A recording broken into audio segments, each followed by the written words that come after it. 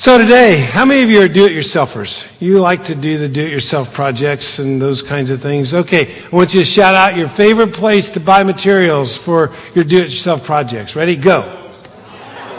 This is a way more enthusiastic group than the last one. I heard them all, right? I mean, Lowe's, Home Depot, Ace Hardware. Just yesterday, this week has been the grand opening of the Menards Superstore in Florence, Kentucky, so I thought I'd go take that in yesterday. That is a disaster waiting to happen, right? I mean, man, you walk into that store and it is overwhelming. They sell everything, clothing and food. They need to sell food because you're in there for days just trying to find your stuff, right? But it was a fun time for me. And I can remember a few years ago, Home Depot had this as their slogan. It said, "You can do it, we can help."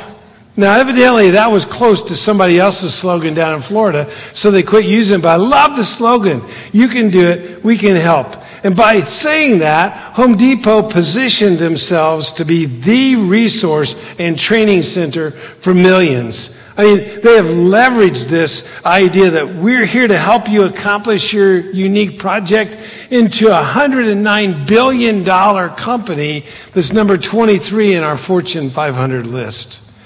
You can do it. We can help. That's part of what we've been talking about through this whole series when we've talked about four. We began this whole idea that the mission of the church is to help you do the work that God has in store for you.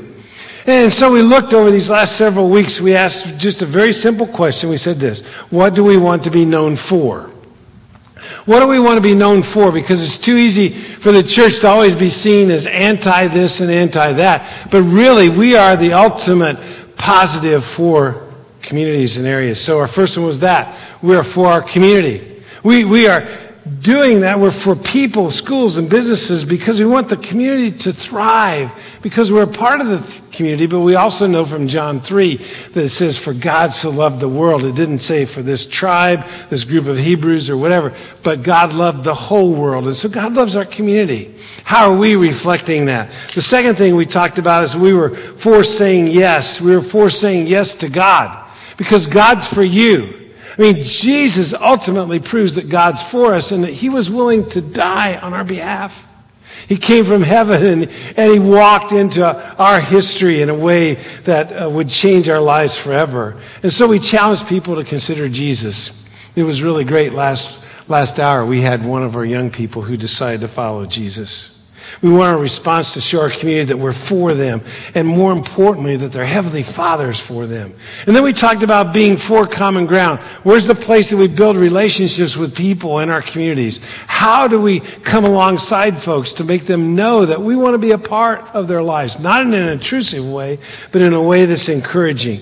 And so we talk about how we use our buildings to do that, how we use our properties to do that. That's a part of our design in the new Ross building that we'll be showing more and more concepts as we go forward. How do we encourage people with the buildings that we have? And so we do trunk or treat around here. We do summer Bible camps. We do other kinds of things that bring people onto our properties so they can be blessed. But more importantly, we go into the communities where we can be for them. And then last week, Kevin talked about the fact that we're for dreams. What are your dreams? What is it that you see God doing in and through you? And that's what I want to build on today whenever I use this last conversation. Because did you realize the church is the largest and most effective volunteer mobilizer on the planet? I mean that you put all the volunteer organizations together in the United States and nobody is bigger, even if you add them, than the church. One example is just our summer Bible camp a couple of weeks ago. We had over 330 volunteers that on that week gave 5,820 hours. 5,820 hours from volunteers to reach kids. And by the way, one of the most amazing things from that is the very next Sunday, we had 51 first-time kids register in our children's program here at Colerain, and we had 43 kids registered in the Ross campus program. 90 kids that had never been to White Oak on Sunday mornings. And their families. Folks, we are for our community. And here's the deal. Here's what we're looking at today. Thanks, Christy and Karen and the team. If you worked in summer Bible camp, hold your hand up for just a moment, please, so we can see you. Look around there, folks. Can we say thank you? Thank you for being for children. Thank you for being in the middle of that. Thank you for all the hours that you donated just in that week alone. You know, it's exciting to work in God's kingdom and in the church. And we have a calling from God to reach deeply into our communities. We want to pour the fullness of Jesus into people where they live, where they work, where they play. You are amazingly designed by God, and we want to help you do what God has called you to do. So today, our big idea is very simple. It's this: we are for more.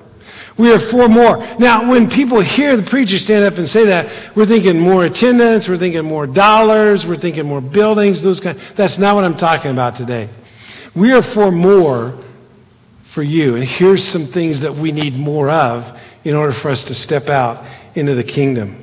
You know, we build an all-of-life approach. We want to develop a be, do, go approach, that I am the person that God's designed me, that I do the things He wants me to do, and that I go and do it where He wants it done. It is amazing to watch as it happens. Jesus said something remarkable in Acts chapter 1 as He is getting ready to ascend into heaven. Here's what it says, words on the screen. But you will receive power when the Holy Spirit comes upon you, and you will be my witnesses, telling people about me everywhere, in Jerusalem, in Judea, and Samaria, and to the ends of the earth. Now, how's that going to happen? See, Jesus is speaking to 11 guys here. They were plain, ordinary men who were scared spitless just 40 days before. I mean, they locked themselves away. They ran away from all that was happening. And they're going to go into all the earth? I mean, how is that going to happen? Well, they're going to have to multiply. They're going to have to pass the word along. And you know what? For some time, they just stayed in one place. They stayed in Jerusalem. Same message, stayed in a familiar spot. That's not going to reach the world. And yet, as we read through the New Testament, about 30 years later, we run into a letter that the Apostle Paul writes. Paul, who is this amazing missionary, about 30 years later is writing to a young man that he has mentored and raised up in the church. And in 2 Timothy 2:2, we read these words. He says, "You've heard me teach things that have been confirmed by many reliable witnesses. Now teach these truths to other trustworthy people who will be able to pass them on to others." You see, what Paul is saying here is that the growth of the kingdom in this world has always hinged on the principle that the followers of Jesus reproduce themselves. You see, when we talk about more, we talk about multiplying. We talk about taking this amazing message that we have. In fact, what Paul says here is that I taught you, Timothy, and now you teach others who are trustworthy so that they can teach others who are trustworthy. And they go from one person, Paul, to 4 people. That's multiplication. Because they carry the word on. Just 30 short years, all of a sudden that's starting to happen around the world. I want to show you how this happened in the first century as we talk today. Because we are for more. We want to equip you to do what God intends you to do. And we want you to do it in the power of the Holy Spirit. So take your Bibles or maybe take your phone or your tablet and turn to Ephesians chapter 1. Ephesians is a book written by the Apostle Paul. Paul was an enemy of Jesus. It tells us in the book of Acts, he threatens the believers. He wants to stamp them out. He doesn't want anything to do with Christianity. On the road to Damascus, as he's getting ready to kill more Christians and have more Christians killed, he meets Jesus in a miraculous way. And Jesus changes everything in his life to the point where Paul, who was once the ardent attacker of the church, becomes the greatest defender and the greatest missionary of all times. So in the book of Ephesians, he's writing to people who are beginning to understand this mandate to reach the whole world.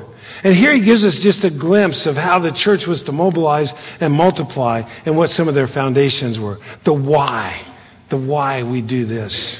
When you think about the mission to reach the world, you just get overwhelmed by the amount of work that's going to take, all the effort you have to expend. Several in the crowd here today have been to Haiti this summer. We had one team go out in May. We had another group going out in June here. And you know how tired you were when you came back. You know how challenged you were when you were there. How are we supposed to reach the world if just 1 week in Haiti wears me out? Well, I think we have to take this foundation that Paul's talking about because Paul faced that. And so he writes this in the book of Ephesians. We're going to start in chapter 1. By the way, we're going to do a fast fly through Ephesians today. Here's what he writes. God has put all things under the authority of Christ and has made him head over all things for the benefit of the church. And the church is his body. It's made full and complete by Christ who fills all things everywhere with himself. Here's what we need the first more of. We need more of Jesus.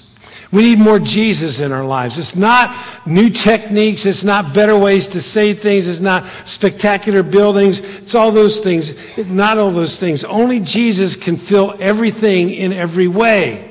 This is not pantheism where some people believe God is in everything. He's in that tree. He's in this wall. He's in that brick. He's in the drum set. There are some people that will believe that. No. It says he fills everything. So we need more Jesus whenever we start talking about this in our lives. He's going to fill every corner of culture. He's going to move into every sphere of society. And the way he does that is through us. Everywhere you go, the church goes because you are the church. Recently, I met with the leaders of our Bhutanese church, and as I said today, I'm going to be speaking with them. And we were talking because of the challenge that they'd had a 23-year-old who died suddenly. And I'm amazed at watching them because when we talk and when we meet, we talk about different ways to be the church. But do you know what the power is? The power is Jesus. The power is God at work in them. A couple of days ago, I was in one of their home fellowships, and this particular fellowship met just off of Galbraith Road. And I walk in, and the basement's packed. And I'm not talking about people in rows of chairs. I'm talking about putting mats on your basement floor, and people are stacked in there everywhere. Air conditioning is not working very well. It's really crowded. This is definitely not an American scene. You know, they are sitting side by side each other. Some of us who've been in India looked exactly like that crowd. And they are worshiping and loving God in the midst of that time. Do you know that every Friday they will stop and they meet regularly for fasting prayer? A time when they decide they're not going to eat, and a time when they pray. They pray for us as a church. They pray for me as the minister. They pray for you. Can I encourage you to start there? That you begin to devote some time every week when it's just you and Jesus. Because we get so caught up in everything that's going on around us. And we think there ought to be a new technique and a new way to do things. And it's just this, man. Talk to Jesus.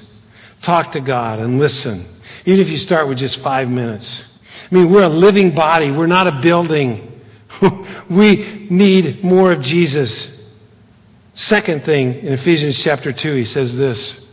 God saved you by his grace when you believed, and you can't take credit for this. It's a gift from God. Salvation is not a reward for the good things we've done, so none of us can boast about it, for we're God's workmanship. We're God's masterpiece. I love that word, masterpiece. He's created us anew in Christ Jesus so we can do the good things he planned for us long ago. I love the fact that the New Living Translation says masterpiece. That there's this idea that with every brush stroke in our lives, God is creating a masterpiece. That's you and me. Could you turn to the person beside you and say, you are a masterpiece? Go ahead. Do it to the other person on the other side. You are a masterpiece. Now say it this way. You are God's masterpiece. This is not something you created or I created. This is something that God created. You're a masterpiece. Now treat each other that way. How many of you have ever seen the Mona Lisa up close, personally?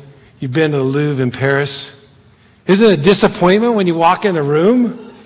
You know, I'm expecting this big, huge thing. You walk in, people are all crowded around this wall whenever we walked in. I looked at Nancy. I said, where is the Mona Lisa? She said, I have no idea. So we start looking through. It's about 18 by 24, right, Carrie? Something like that. I mean, it's this little bitty picture. It's the most famous picture in the world. It's an amazing masterpiece. You see, if it was about size, Mona Lisa wouldn't count.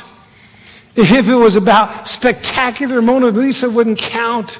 But she is a masterpiece because of what Rembrandt did. You are a masterpiece because of what God has done. So I don't care what kind of crud you hear from people. I don't care how difficult life is. I don't care what's happening in your life right now. Now, I do care. You realize that part. But here's the deal. We believe we're victims. We believe we just cannot be tolerating the stuff that's going on around us. And God says, you are my masterpiece. We need to land on that foundation, folks. Because as we have more of Jesus and we realize we are his masterpiece, there's amazing things that begin to happen in the midst of our lives. We want to help you investigate your masterpiece. Your personal calling is a one-of-a-kind masterpiece on mission. And you are unique. You are handcrafted by God for expressing the fullness of Jesus into every corner of culture and every sphere of society. That's why you don't have to worry. That's why you don't have to be afraid. I'm intrigued by Starbucks. I kind of like their coffee. Zach works at Big B, so I know I'm in trouble whenever I start talking about that. But most of the coffee shops, here's the truth. It's not about the coffee. Did you know that? I mean, it's good coffee, but it's not about the coffee. It's about the relationships.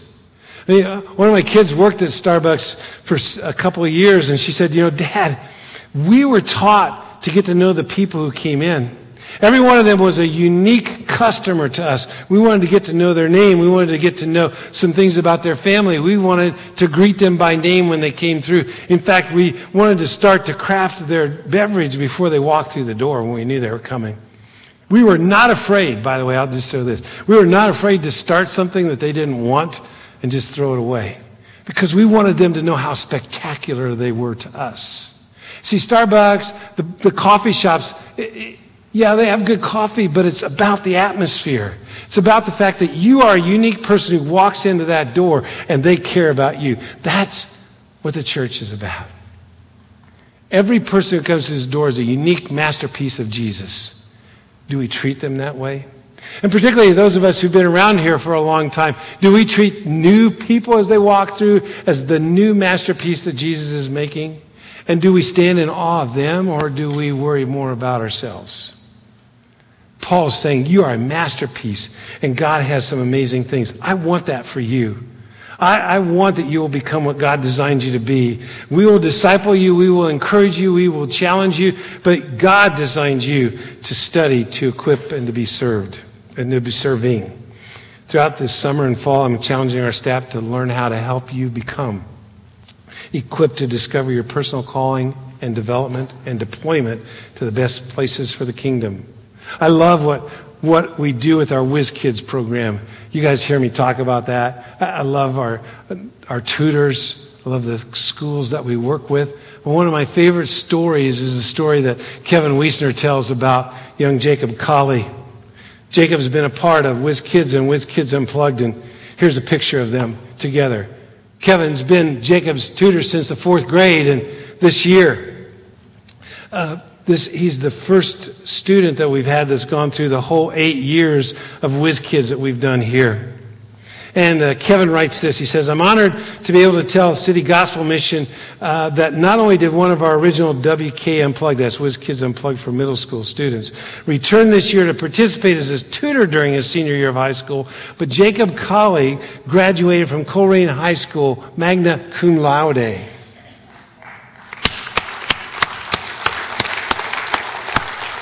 Because Kevin Wiesner took a young kid in the 4th grade and said, I'm going to stay with you and I'm going to call out the masterpiece that God is creating you to be, and I want everything for you. And here's what he goes on and says. He'll be attending the University of Cincinnati in the fall in the College of Engineering studying environmental engineering. He'll be the first person in his family as we challenge him over these next 4 or 5 years to graduate from college. It is generationally changing. It is life-changing when you call the masterpiece that God has created in a person to happen. As Kevin goes on, I've tutored and mentored Jacob since the 4th grade, and he's overcome things that statistically would have put him in a completely different spot. Jacob plans to return next year to continue to work with a young guy he's been tutoring. He said he got so much from the program, he just wants to give another kid the same chance he had to succeed. Wow, that is powerful, good stuff. Who is it that you are pouring your life into because you want others to experience life as you've experienced it in Jesus? You know, too many times we hold people off and say, no. God can't make a masterpiece out of you. That's the message that we're giving. Even though God has created a masterpiece in you, he can do it in others. So who are those people that you're pouring your life into? Way to go, Kevin. Way to create masterpieces, calling them out as God does. We are for more Jesus. We're for more masterpieces. In Ephesians chapter 3, Paul continues and he says this: I pray that from his glorious unlimited resources, he will empower you with the inner strength through his Spirit. Then Christ will make his home in your hearts as you trust in him. Your roots will go down into God's love and keep you strong. And may you have the power to understand, as all God's people should, how wide, how long, how high, and how deep his love is. May you experience the love of Christ, though it is too great to understand fully. Then you will be made complete with all the fullness of life and power that comes from God. It just jumps out of this passage of Scripture. We are for more love in your life. More recognition of the love of Jesus in your life. I mean, my goodness, how we need to marinate in the love of God. How we need to let God transform us through his love for us, his love in us. It'll overflow from us. He takes away our guilt and our shame. His love is the only sufficient motivation for our mission. So are you reflecting the love of God in all that you do? I mean, when I learn how much Jesus loves me, I want to obey him. I want to be a part of this. I don't do it to earn anything because I can't. But it's an honor to join him in his mission. And I love to take new steps with Jesus into ministry opportunities. Are you reflecting the love of God? In the midst of the difficulties of your life, the struggles and the chaos, are you still telling people about Jesus? Are you complaining about how hard it is? Oh, it's real. Struggles are real. I'm not talking about being inauthentic. But oftentimes we lead with how awful it is instead of how awesome Jesus is in his love. Here's what I'm praying for you. That you'll learn to weekly, daily, annually develop the rhythms of work and rest that keep you in sync with how God designed you. Just as we see it in Jesus. We never see him hurried. We never see him overwhelmed in the 3 years of intense ministry that he was in the New Testament. How? Because he knew completely the love of God in his life. So turn to the person beside you and say this: you are loved by God. You are complete in Jesus. Go ahead. You are loved by God. You're complete in Jesus. Some of you are not doing this. You are loved by God. You're complete in Jesus. Now, if you're married, if it's your family, you need to be saying that every day in your family. Because as soon as you walk out the door, there ain't many people who love you or who believe you're complete about anything. They're going to tear you up. They're going to go after you as those happen. I mean, we live in a world that sends snarky tweets and bullies and bashes at every chance, right? Every motive is challenged. Every change is resisted. So realize now and trust Jesus with your life. And once you realize this truth, you can breathe deeply in the midst of chaos and calamity. This is not que sera, it's not kismet or karma. This is the result of the overflow of your life from Jesus. But there's more than just rest or just floating along. Paul says this in the next section. He says, now these are the gifts Christ gave to the church: the apostles, prophets, evangelists, and the pastors, teachers. Their responsibility is to equip God's people to do his work and build up the church, the body of Christ. This will continue until we all come to such unity in the faith, in our faith and knowledge of God's Son, that we will be mature in the Lord, measuring up to the full and complete standard of Christ.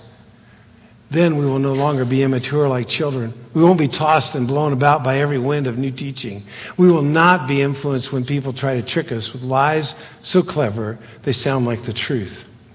Instead, we will speak the truth in love, growing in every way more and more like Christ, who is the head of his body, the church. The challenge here is that there's a number of ideas being discussed in Christian circles about the meaning of these verses and those particular individuals that are there. But the result's this: more missionaries, more people on mission, more people moving out from within the body to reach others. You see, God designed the church to impact the world, and each of us has a role in that mission. So here's what I want you to see.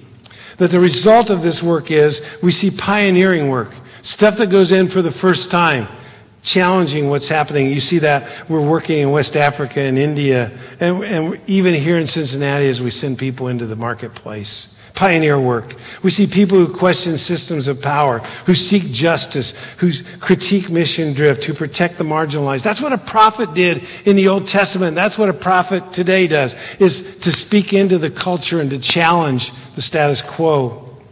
A prophet will speak to those issues, and we have done that through Life Forward and Women's Care Center and Sun Ministry and the food pantries and other kinds of situations where we've seen people marginalized. We see proclaiming the gospel, reaching out to seekers, including new people. And I've already talked about the new folks who are here because of our summer Bible camps. But we also see people who care in the community, who build healthy relationships, that they're honored, as well as clear teaching and strong values communicated. That's what apostles, prophets, evangelists, pastor, teachers do. They equip us and challenge us to change and to grow. And so I'm encouraging our elders and our staffs and our life group facilitators and our teachers to begin to lead us to develop in all these areas. As Paul says, this leads each of us to maturity. I love to watch how you work in the community. Thank you for the way in which you care for people. Thank you for the reports as you visit hospitals. I got a conversation today with one of our oldest partners who said, do you know so-and-so's in this retirement center? And I said, no, every week. He scares me to death because I'm afraid of him driving his car. But every week he is making the rounds of many of our shut-ins and just visiting. Wow. That's being a pastor. That's being a pastor. So we need more Jesus, more masterpieces, more love, more missionaries. I've got a couple more. Ephesians chapter 5 says this, for once you were full of darkness, but now you have light from the Lord. So live as people of the light, or of light, excuse me. Go ahead. For the light makes everything visible. This is why it said, awake, O sleeper, rise from the dead, and Christ will give you light. So be careful how you live. Don't live like fools, but like those who are wise. Make the most of every opportunity of these evil days. Don't act thoughtlessly, but understand what the Lord wants you to do. You see, Jesus is in you. The love of God is flowing through you. You can go boldly into places where He's called you. And so this is more mission fields. Everywhere you go is a mission field. Everywhere you go is an opportunity to speak about what Jesus has done in your life. God sent us, His people, and He's placed us strategically around the world. We are not accidents. We're not living where we live by accident. God doesn't go, oh wow, I didn't realize he was living over there. No, God sent you on mission. And we're to express the fullness of Jesus everywhere we are, at work, at play, at study, at everything that we do. And you can do that uniquely. This is how you make the most of every opportunity. So I was studying for this. It came to me, and I just want to throw out this idea. One of the ways that we can make more mission fields is the fact that we live in communities that have something in common. Every community has local schools. And I began to dream and think, are there people that God's raising up at White Oak that would form groups that would pray for the local school? Whether it's in Cincinnati or Ross or Harrison or Coleraine. Your kids are in a school. You may work in a school. You may have neighbors who are part of a school. How much more can we impact our communities than praying for those young lives and the teachers and leaders there? So here's what I want to challenge you to do. Take that connection card, and if you'd be willing to explore being a prayer captain for the school in your community. Now, I'm not talking about you going out and walking around the campus 7 times, hoping the walls fall down and everybody becomes a believer in Jesus. We're not talking about that. I'm asking you to begin to pray for that school. What are the things that school needs? What are the things those students need? What are the things those teachers need? And too often we get stopped because we go, oh, I can't provide all those things. Guess what? You know somebody who can. Right? God says, ask me. Ask me. And he doesn't say we're only to pray for believers. He said, ask me and see what I'll do. Man, can I tell you, there are teachers and administrators sitting in this room that if they knew there were people praying for their kids, praying for their building, praying for their school, it would empower them. It would empower them to be the missionary, the truth here. Here's the truth reality. I recognize I cannot save people from discomfort and sacrifice of a missionary lifestyle, and that's what God's calling us to. So we have to equip you to count the cost, live in community, and care for your own soul. We'll teach you how to do that. That's what apostles, prophets, evangelists, pastors, and teachers do. We will do that together and tell the stories. Finally, Paul says another thing. So more mission fields. But the reality is when you go into the mission field, there's going to be difficulties. Here's what he says. Final word. Be strong in the Lord and in his mighty power. Put on all God's armor so that you will be able to stand firm against all the strategies of the devil. Notice it's the devil, not all the people around us. There's an evil one who wants to take us down. For we are not fighting against flesh and blood enemies, but against evil rulers and authorities of the unseen world, against mighty powers in this dark world, and against evil spirits in heavenly places. Wow. Here's what he says. We have to have more surrender. We surrender to Jesus to be our power. The enemy will do everything possible to thwart God's plan for more for you. But we're called to win the battle. And we do that by surrendering to Jesus and his gospel, his good news for all people. We put on his armor, not our own, to stand against evil and to stand for our community, stand for you, stand for common ground, stand for dreams, and stand for more. And so that's why we're providing these clings. Whether you want to pick up one for Cincinnati or you want to pick up one for your local community that we just have Colerain and Ross. You want to design your own, you can do that. But we need to be telling people we're for them. And when you're driving through the drive-through this week and you decide you're going to pay for the person behind you, they can at least see the sticker that says you're for. Maybe that starts a conversation. Maybe that's something that will happen. Here's the amazing thing that has happened recently. One of our folks was at a coffee break time, and somebody came to them and said, I don't know who did this, but this card just paid for my stuff, and they had this for sticker on the back. I don't have any idea what the rest of the sticker said. It just said for. You see, God had strategically put our person right there at the coffee shop, at the coffee break. And they could explain what for was for. I don't know if that'll happen to you. Don't know. But are you going to give God an opportunity to become famous in Colerain, in Cincinnati, in Harrison, in Ross, Delhi, Northern Kentucky, wherever we might be? Because here's what we said today. We are for more Jesus, more masterpieces, more love, more missionaries, more mission fields, and more surrender. In just a minute, we're going to take communion. And that's a time when we were reflecting on what Jesus has done for us. And he gave it all. He gave it all. So what I want to do before I do the communion meditation time, I just want to pray for you. Would you just bow your heads? Father, we thank you for this moment. This time when each of us must consider, are we surrendered to you? Yes, we're going to take a piece of bread and a cup of juice and be reminded again of your sacrifice for us. But Lord, where are we surrendered to you? So right now, Lord, I pray your power upon each person here who's a follower of Jesus. We already know the Holy Spirit indwells them, and you promise to provide power for them.